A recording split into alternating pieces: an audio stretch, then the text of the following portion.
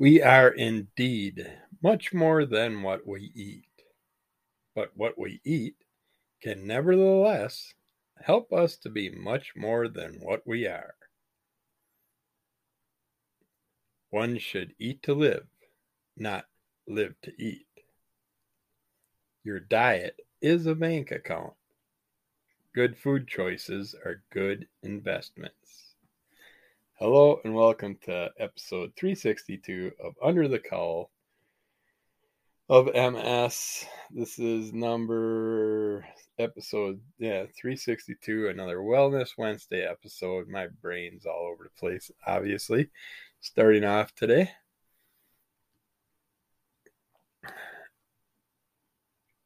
But yeah, let's see what we got here.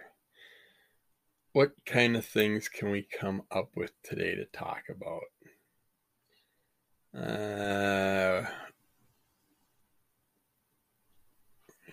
Need to get into that.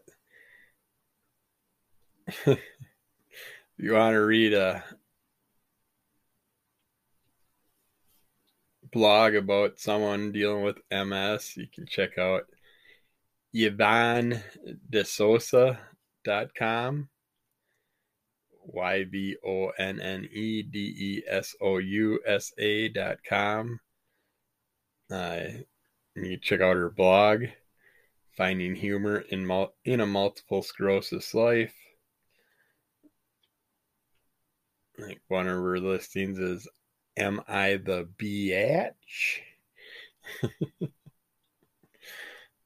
But yeah, you can see how she's dealing with MS and learn if there's anything that can help you from what she has dealt with. For some reason, I have this Alicia Citradora oil in one of my search things to look up in the shopping in like Amazon or whatever. But let's find out why. I don't know why this is in here. I don't remember this name. This herb was told to me by some doctor or something, and that's why I was researching it.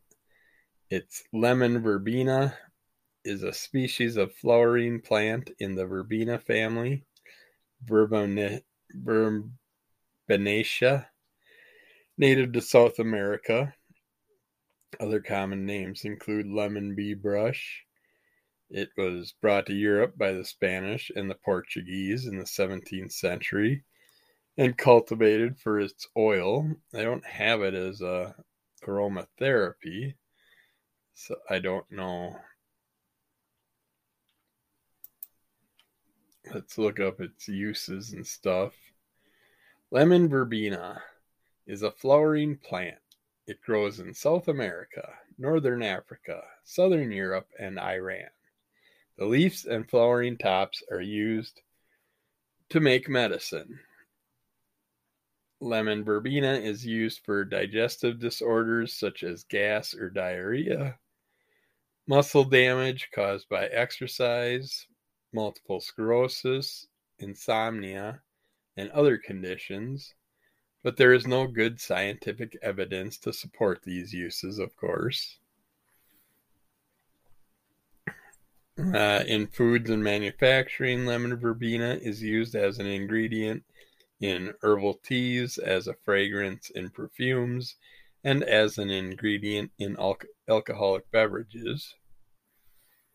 It contains chemicals that might kill mites and bacteria, as well as chemicals that may reduce swelling or inflammation and cause sleepiness.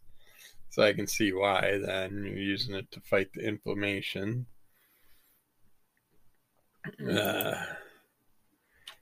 Different uses. The muscle damage caused by exercise. Early research shows that taking lemon verbena extract daily for 14 days can decrease muscle soreness and shorten the time of recovering full muscle strength after exercise. Multiple sclerosis. Early research shows that taking lemon verbena extract daily for 1 month does not alter the symptoms of multiple sclerosis. What does it do for them, though? Other than pain relief, I guess. Insomnia. Early research shows that taking lemon verbena essential oil for 4 weeks can improve sleep quality in healthy adults with insomnia. Joint pain and obesity, anxiety, insomnia, asthma, the common cold, gas, flatulence, excessive crying in infants, colic, diarrhea, indigestion, dyspepsia, hemorrhoids, varicose veins, osteoarthritis, constipation, and other conditions. But they have to do more research on it. As far as side effects go, when taking it by mouth, it's is likely safe for most people. When consumed in amounts found in alcoholic beverages, it is possibly safe when taken in appropriate amounts as a medicine. Short term, it can cause skin irritation, dermatitis in some people. When applied to the skin, there isn't enough relief or reliable information to know if the lemon verbena is safe when applied to the skin. Contact with lemon verbena may cause red, itchy skin rash in some people, so I don't want to be doing that, but I may have to look into that, see if that's something I want to try. And it's also known as, you can get the lemon verbena oils, and they also have it known as the Elogia citrodora as far as the plant name. So try it out as an oil or something if you want to see if it helps with MS pains. I know I might try it. I'm going to probably research it this week and see what I can find online for it. This one's not even coming up. I don't know what the heck that one was based off. Transcendental meditation is a huge meditation obsession around around many people. A lot of stars and stuff talk about it. It's a mantra based form of meditation designed to induce calmness. Benefits of transcendental meditation include reduced stress, anxiety, and depression, as with all meditations, in my opinion. To do transcendental meditation, repeat a personalized mantra for 10 to 15 minutes twice a day. And you can go online and get little programs and stuff and follow the different programs to find out what type of mantra to choose or how to design your mantra. But yeah, it's basically transcendental meditation, TM, is a form of silent mantra meditation advocated by the Transcendental Meditation Movement. Maharishi Mahesh Yogi created the technique in India in the mid to 1950s. Advocates of TM claim that the technique promotes a state of relaxed awareness, stress relief, and access to higher states of consciousness, as well as physiological beliefs such as reducing the risk of heart disease, heart-related issues. But yeah, I believe all meditations will work that way. But if you can't just focus on your breathing or go to your happy place or like using mindful meditation and all that, and you want to try and use it with a mantra style, go for it. I know like Jerry Seinfeld's a big promoter of it. But yeah, if you like to use the mantra style, that would be the way to do it. Let's look at what is box breathing. Box breathing, also known as square breathing, is a technique used when taking slow, deep breaths. I mean, this is also something that that's kind of meditation related. It can heighten performance and concentration while also being a powerful stress reliever. It is also called four square breathing. This technique can be beneficial to anyone, especially those who want to meditate or reduce stress.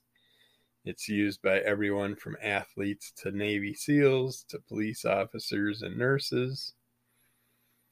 You may find it particularly helpful if you have a lung disease such as chronic obstructive pulmonary disease, COPD.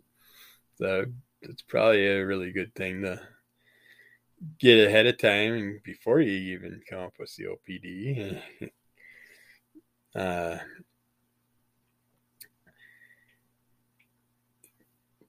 Basically, if you want to get started, make sure that you're seated upright in a comfortable chair with your feet flat on the floor. Try to be in a stress-free, quiet environment where you can focus on your breathing, keeping your hands relaxed in your lap with your palms facing up. Focus on your posture. You should be sitting up straight. This will help you when you're taking your deep breaths. When you're ready, sitting upright, slowly exhale through your mouth, getting all the oxygen out of your lungs. Focus on this intention and be conscious of what you're doing. Then inhale slowly and deeply through your nose to the count of 4.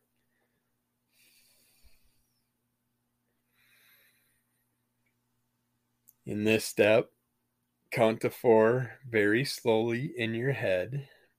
Feel the air fill your lungs, one section at a time, until your lungs are completely full and the air moves into your abdomen. Then hold your breath for another slow count of 4.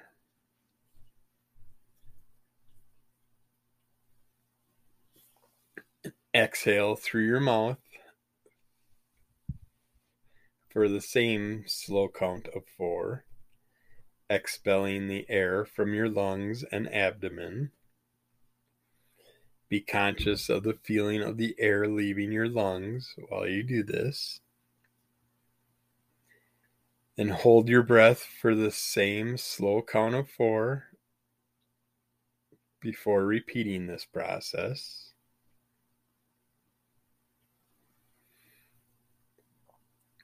And then just keep doing it over and over as long as you want, as long as you feel good, as long as you need to.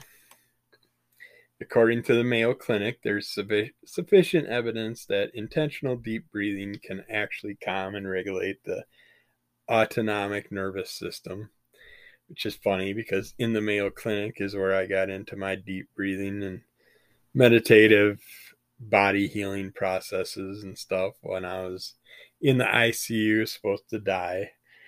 I sat there and just stayed awake for over 3 days, as long as I could, until my body finally gave up and I blacked out and fell asleep for a while, and then started doing it again until all of a sudden I was told I was fine and I could get released.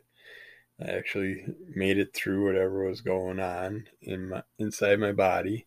Somehow healed itself, but I focused on those body parts and I did my breathing techniques and I focused on my meditation, which I did for years previous before that, but that was the one time I used it very strongly and very focused and just continually focused on those body parts, hoping that they'd somehow heal themselves, and they did. Don't know why or how, but they did. So I look to it. I love my meditation. I'm so looking forward to weather today. We're supposed to have 50s finally, but I just want to go sit outside and middle of the yard, do some meditation and yoga and just enjoy it. But just gotta wait for the weather to get a little bit better. The ground's still a little cold and wet right now.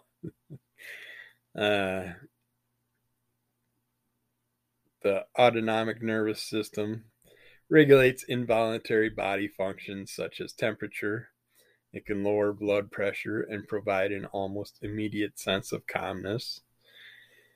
The slow holding of breath allows CO2 to build up in the blood. An increased blood CO2 enhances the cardio-inhibitory response of the vagus nerve, when you exhale, and stimulates your parasympathetic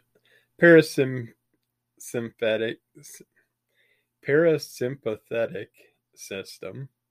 This produces a calm and relaxed feeling in the mind and body. Box breathing can reduce stress and improve your mood. That makes it an exceptional treatment for conditions such as generalized anxiety disorder, GAD, and panic disorder, and post-traumatic stress disorder, PTSD, and depression. It can also help treat insomnia by allowing you to calm your nervous system at night before bed. And box breathing can be efficient at helping with pain management. If you're new to box breathing, it may be difficult to get the hang of it. You may get dizzy after a few rounds. This is normal. As you practice it more often, you'll be able to go longer without the dizziness. If you get dizzy, stay sitting for a minute and resume normal breathing. You don't want to black out or pass out or something from standing up too quickly and being dizzy at the time. So just sit and relax. To help you focus on your breathing, find a quiet, dimly lit environment to practice box breathing. This isn't at all necessary to perform the technique, but it can help you focus on the practice if you're new to it. Ideally, you want to repeat the box breathing cycle 4 times in one sitting. Do box breathing several times a day as needed to calm your nerves and relieve stress. But yeah, it's a nice technique, another breathing technique you can use with meditation or just sitting and breathing. Let's look into high blood pressure and hypertension. I want to know what I have, since my eye doctor says I've never had high blood pressure, and my heart doctor says I do, and my doctor that wouldn't listen to me about MS put me on high blood pressure medication. Let's learn a little bit about it. Your blood pressure measurements take into account how much blood is passing through your blood vessels and the amount of resistance the blood meets while the heart is pumping. High blood pressure or hypertension occurs when the force of blood pushing through your vessels is consistently too high. Narrow blood vessels, also known as arteries, create more resistance for blood flow. The narrower your arteries are, the more resistance there is, and the higher your blood pressure will be. Over the long term, the increased pressure can cause health issues, including heart disease. Hypertension is quite common. In fact, many adults could now be diagnosed with this condition. Hypertension typically develops over the course of several years. Usually you don't notice any symptoms, but even without symptoms, high blood pressure can cause damage to your blood vessels and organs, especially the brain, heart, eyes, and kidneys. Early detection is important. Regular blood pressure readings can help you and your doctor notice any changes. I keep a blood pressure cuff around. I check my stuff usually daily, sometimes multiple times a day, sometimes a few times a week. All depends how I'm feeling and if my numbers concern me at all on the last times I tested it. If your blood pressure is elevated, your doctor may have you check your blood pressure over a few weeks to see if the number stays elevated or falls back to normal levels. Treatment for hypertension includes both prescription medication and healthy lifestyle changes. If the condition isn't treated, it could lead to health issues, including heart attack and stroke. Two numbers create a blood pressure reading. The systolic pressure, which is the top number, indicates the pressure in your arteries when your heart beats and pumps out blood. And diastolic pressure, the bottom number, is the reading of the pressure in your arteries between beats of your heart. Let's see. Healthy readings for systolic, you want less than 120, and diastolic less than 80 for healthy readings. Elevated would be systolic would be 120 to 129, and diastolic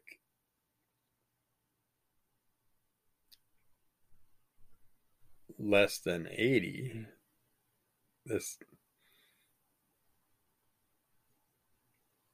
I don't know why both healthy and elevated would both be classifying diastolic and less than 80. That doesn't make sense.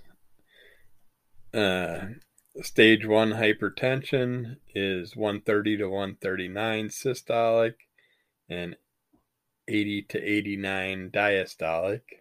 Stage 2 hypertension is 140 or higher systolic or 90 or higher diastolic. And hypertension crisis is over 180 systolic and over 120 diastolic. I was told 120 over 60 is good, and then you go from there. But this says a little bit differently. Some categories that define blood pressure readings for adults.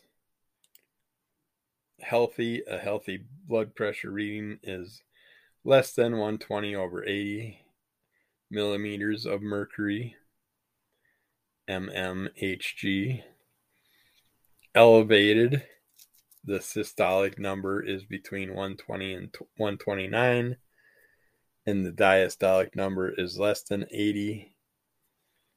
Doctors usually don't treat elevated blood pressure with medication. Instead, your doctor may encourage lifestyle changes to help lower your numbers. Stage 1 hypertension, hiccup, burps, attack. The systolic number is between 130 and 139, or the diastolic is between 80 and 89. These are all the numbers we just talked about.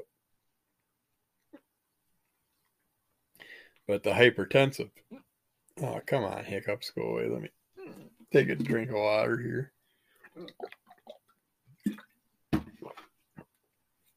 The hypertensive crisis thing is when the numbers are over 180, over 120, and blood pressure is in this range, requires urgent medical attention. Oh, these hiccups aren't going to go away. If any symptoms like chest pain, headache, shortness of breath, or visual changes occur when blood pressure is this high, medical care in the emergency room is needed. Blood pressure reading is taken with a pressure cuff. For an accurate reading, it's important you have a cuff that fits. An ill-fitting cuff may deliver inaccurate readings. And blood pressure readings, of course, are different for children and teenagers. So ask your child's doctor for the healthy ranges for your child if you're asked to monitor their blood pressure. And I gotta get rid of these hiccups. So I think I will stop this here, and I will come back with the second part of this portion once I get rid of these stupid hiccups. So I will be back. Hopefully. Lydia, oh Lydia. Lydia, oh Lydia. Lydia, the tattooed lady. Let's see, where were we? I think the hiccups are gone. Did not want to go away. Some symptoms of hypertension. We were talking about blood pressure, high blood pressure, hypertension, stuff like that. All right, symptoms of severe hypertension can include flushing, blood spots in the eye, subconjunctival hemorrhages, and dizziness. Severe hypertension doesn't typically cause nosebleeds or headaches, except when someone is in hypertensive crisis. According to the American Heart Association, that was apparently a popular thought back in the day. One of those things where people just start making up things and telling other people, and it just spreads like wildfire. It's how more people get hurt than anything, by people just spreading the untruth. Best way to know if you have hypertension is to get regular blood pressure readings. Most doctors' offices take them at every appointment. I mean, it's like almost everything you go into lately. Dental doctors, dentists, eye doctors, all of them give you a blood pressure test lately. At least when I go into them. If you only have a yearly physical, talk with your doctor about your risk for hypertension and other readings you may need to know about to help you watch your blood pressure and any other issues you have.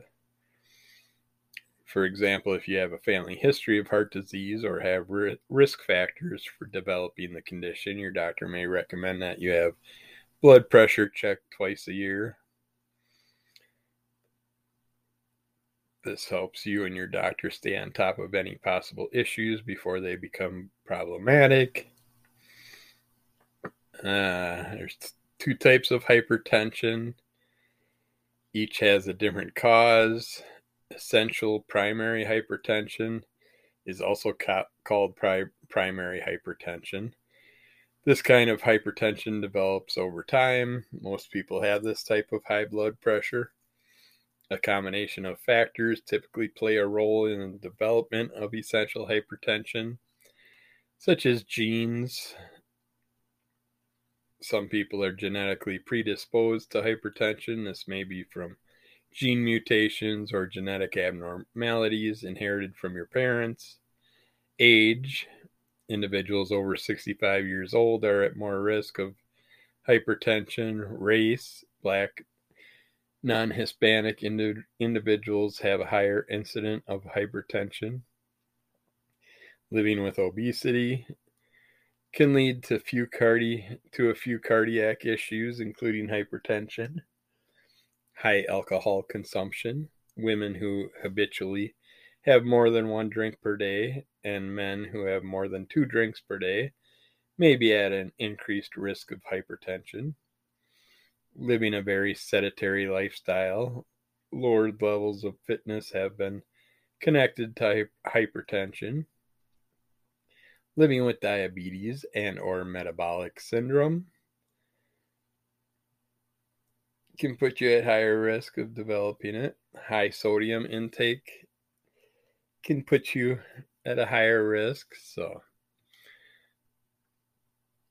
And then there's secondary hypertension. Often occurs quickly and can become more severe than primary hypertension. I'm guessing if you don't know about it and you aren't keeping an eye on it, all of a sudden it can just increase to the secondary, would be my guess. That's just me guessing, so don't listen to me. Talk to your doctor. Don't be a doctor dummy. Talk to your doctor. Listen to them, see what they have to say, and then if you disagree, tell them how you feel and what you think, and maybe you guys and gals can work something out. But you should definitely listen to what they have to say. Secondary It's more severe than primary hypertension. Several conditions that may cause secondary hypertension include kidney disease, obstructive sleep apnea, congenital heart defects, problems with your thyroid, side effects of medications, use of illegal drugs, chronic consumption of alcohol, adrenal gland problems, certain endocrine tumors.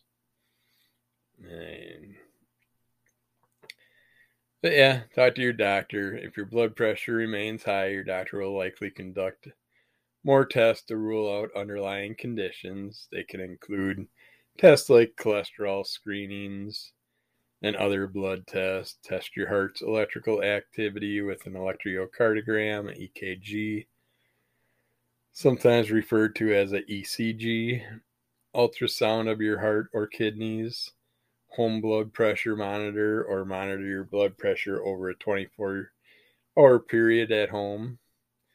And there's a variety of different things. There's treatment options for high blood pressure, such as medications, stuff like that. Primary hypertension treatment options, secondary hypertension treatment options, medications like beta blockers, diuretics, ACE inhibitors, angiotensin 2 receptor blockers, ARBs, calcium channel blockers, alpha 2 agonists. Just find out what your doctors suggest for what your condition is. Home remedy, as far as home remedies go for high blood pressure, just a heart healthy diet is always good, and design your diet around your body, see how your body feels to what you eat, and make sure you don't have no issues with it, and add in things like fruits, vegetables, whole grains, lean proteins like fish are all good to add to your diet. You want to keep to an optimal weight and keep your physical activity up. You want to manage your stress, use meditation, deep breathing, all that stuff we just talked about. Massage, muscle relaxation, yoga, or Tai Chi. Quitting smoking and limiting alcohol is a plus. Add fruits and vegetables to your diet. Limit the refined sugars. Reduce your sodium intake. Set some weight loss goals. Monitor your blood pressure regularly.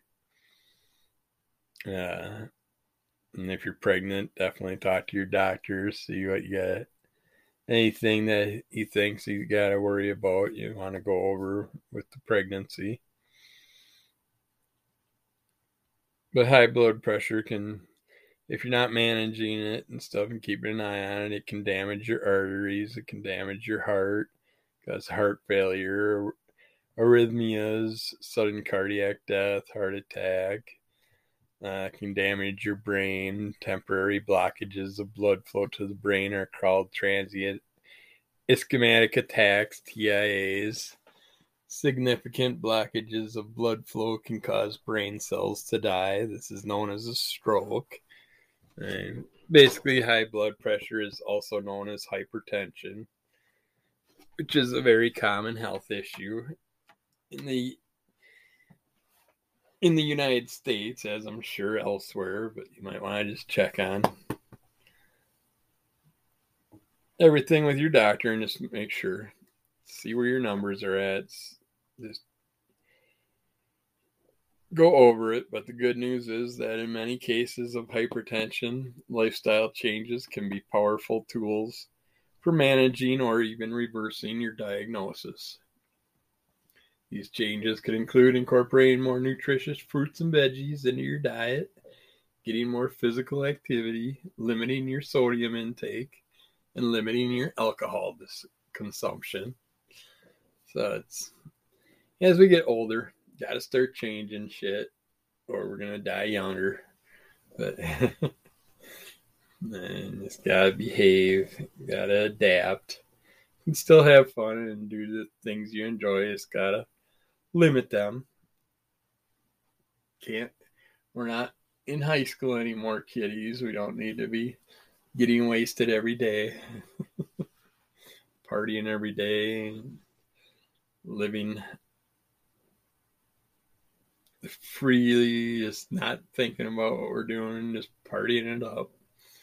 Eventually, we got to grow up and take our licks and adapt to things. So,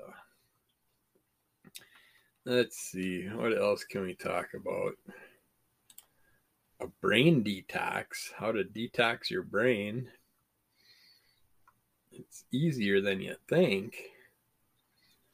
You can find a detox protocol for just about anything these days, including your brain, with the right supplements, cleansing herbs, and a major overhaul of your diet.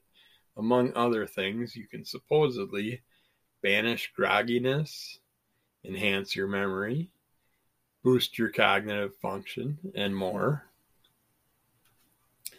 Let's see what they have to offer for us. When it comes to detoxification, your brain is pretty good at taking care of business on its own. The glymphatic system does most of its work while you sleep.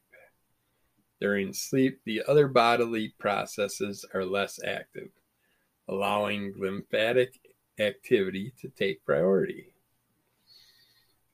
Think of it as your brain's trash collector. The glymphatic system removes waste products from your brain and nervous system.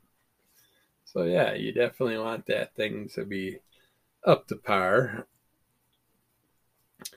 Let's see, do they give us any suggestions on how to do that? The process is somewhat complicated, but here's a quick look at how it works. First, the channels of the glymphatic system fill with cerebrospinal fluid. Words are just jumbling in my brain today. This fluid collects garbage like proteins, toxins, and other waste products as it flows along the network. Your brain then flushes this waste at different drainage sites, where it moves through your body and exits just like any other type of waste. Out your butt.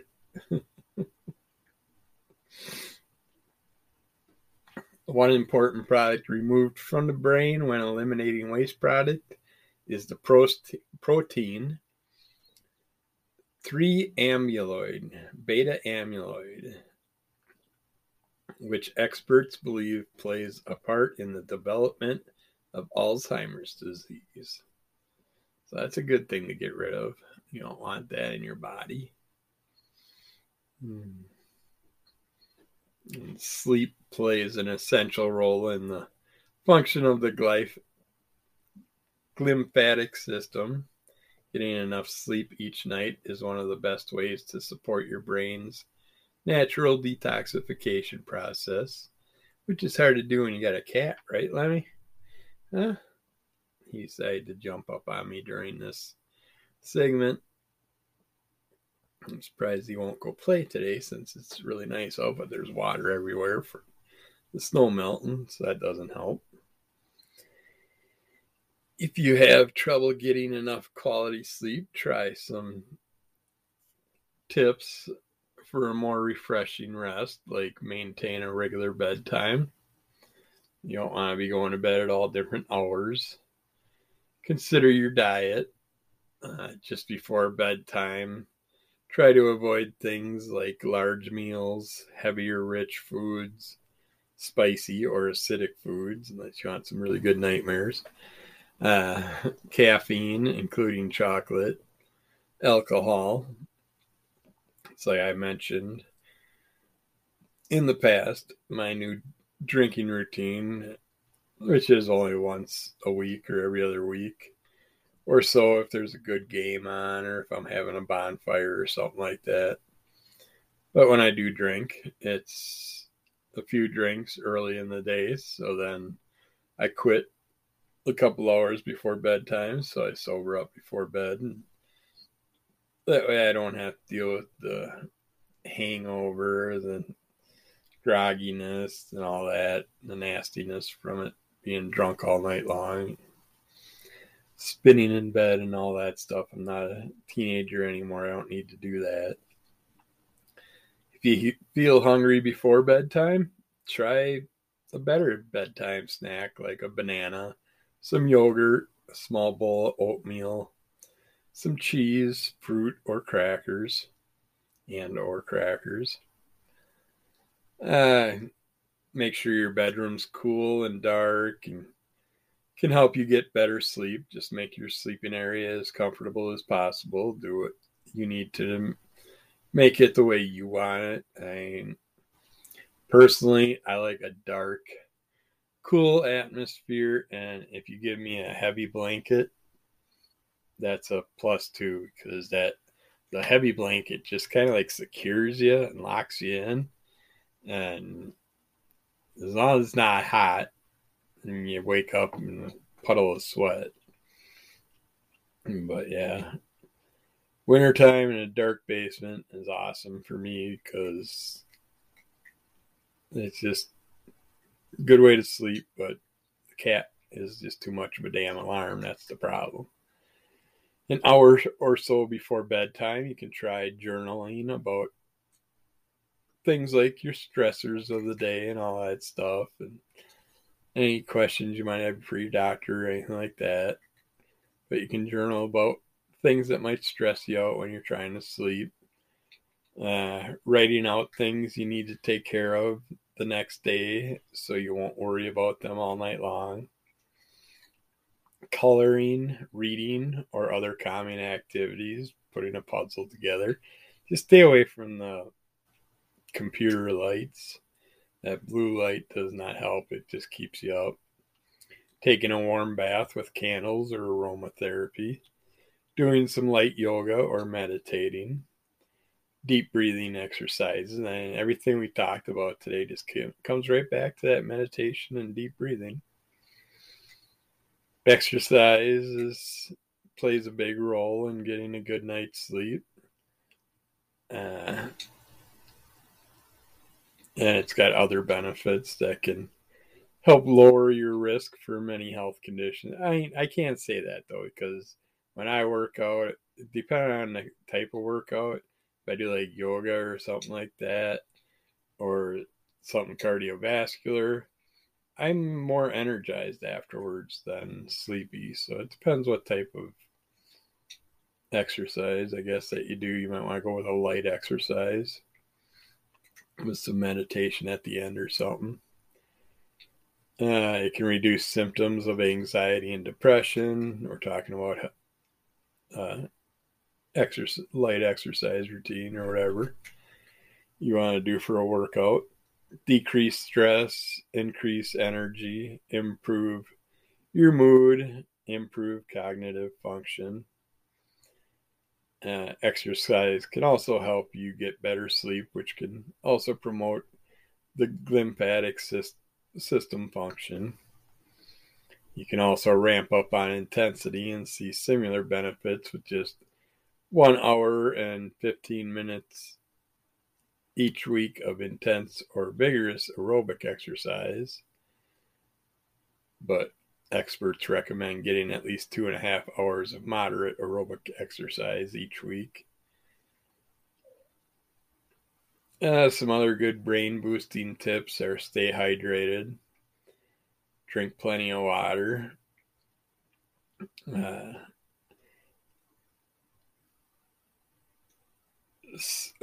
dehydration can negatively affect cognition functions like concentration and memory, and it can also have an effect on your mood. You don't have to drink water all day long to get enough. You also get plenty of water from fruits, vegetables, and other foods. A good rule of thumb is to drink water when you feel thirsty. I like Dr. Boaster's thing, or have a glass of water with breakfast, a glass of water with lunch, a glass of water with dinner, a glass of water in between breakfast and lunch, and a glass of water in between breakfast and dinner. Then you got your water in for the day, and Then you don't have to drink a bunch at night and be having to worry about peeing all night, and just take a glass of water with you at bed. And if you get thirsty, you got your water with you. You're good to go.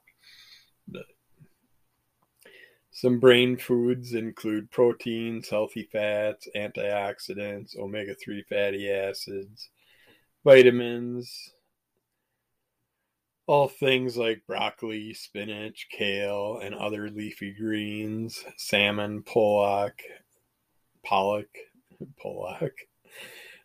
canned tuna, and other fish with low mercury content, berries, caffeinated tea and coffee, and nuts. Take time to relax. Mental breaks are just as important as physical breaks. Don't feel guilty about not doing anything. Just sit back with a cup of tea, listen to your music or the birds singing, or watch a sunset. Just remind yourself you're doing your brain a favor. Try some brain exercises. You can do things like jigsaw puzzles, learning a new language, listening to music, meditation, playing a video game, or other games, excuse me. If you're looking to detox your brain, prioritize getting plenty of sleep and exercise regularly. Both of these will bolster up your brain's built-in detoxification system. If you have specific concerns about brain fog, fatigue, or other cognitive issues, it's best to check in with your healthcare provider before starting a detox or a cleanse, and just see what they have to suggest for you. And let's see, we still have some time left. We got a few minutes yet. Nah, I don't really want to get into that stuff. I think we'll end it there today. I think we've talked about enough stuff. And it all kind of focused and came back to meditation, breathing techniques. So try some of those out. Try your own versions out. See what you enjoy. There's tons of videos and sound type podcast programs, YouTube, Facebook, all over the place. There's Amazon Prime has a bunch of free stuff. There's all kinds of stuff you can find all over the internet. This day and age, if you can't find it, you're not looking. But hopefully you enjoy that. Let's just end it today with another old weird facts. Let's see. People and animals multiply by having babies, but tiny germs called bacteria multiply by just splitting in two. If the temperature is right, bacteria will split in two every 20 minutes. Wow. At that rate, a single bacterium could become 2 million bacteria in only 7 hours. Wow. So if you're worried about someone dropping a bomb, I'm more worried about bacteria and chemical warfare type stuff. Because, damn, that can just spread like wildfire. And that also makes you think. And bacteria is a living organism. It's a cell. It's a living cell or whatever. We're made up of living cells and living organisms. And you wonder about life after death. It's like, well, internally, we're just exploding like crazy. Our bacteria is multiplying, and that our body's made up of that. And it's like, when we die, our bacteria will multiply to a certain extent, and until eventually there's nothing left of a surface for them to multiply on. So, yeah, life is interesting. There's many forms of it, many of which more that we don't see than that we can see. You always wonder what's all out there. Marc Chagall is a famous artist. When he buys a tube of toothpaste, he writes a check. When he buys a loaf of bread and some milk, he writes a check. People are happy to have Chagall's signature on the check.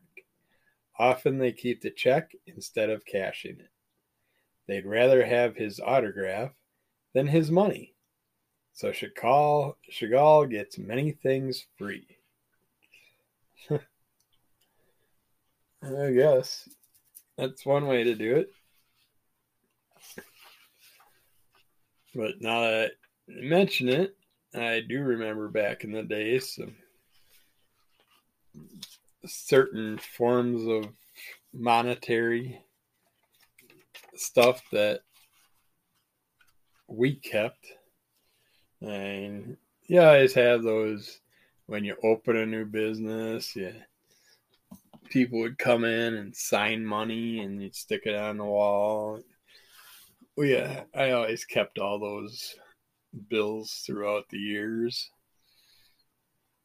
But you'd get some interesting characters that would come in once in a while and get them to sign something. We had a couple Packer players that we had sign money, and we framed those. You still have those somewhere. Green Bay Packers, NFL football players. We happen to live close to a town of some famous baseball players.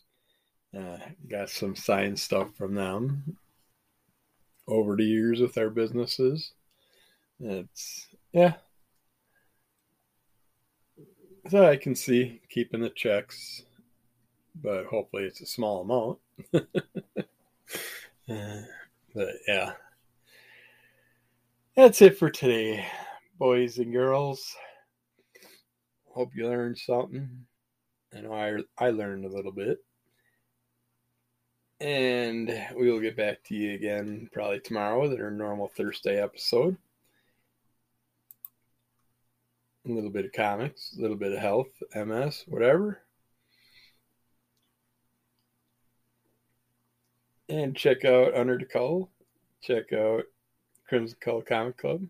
Rate, review, follow, subscribe, tell a friend, add us to anybody's phone, tablets, computers that you got access to if you want. We just need our subscribers. Need to get our recognizability built up. And other than that, we'll get back to you again tomorrow. So be good, boys and girls. Talk to you again soon.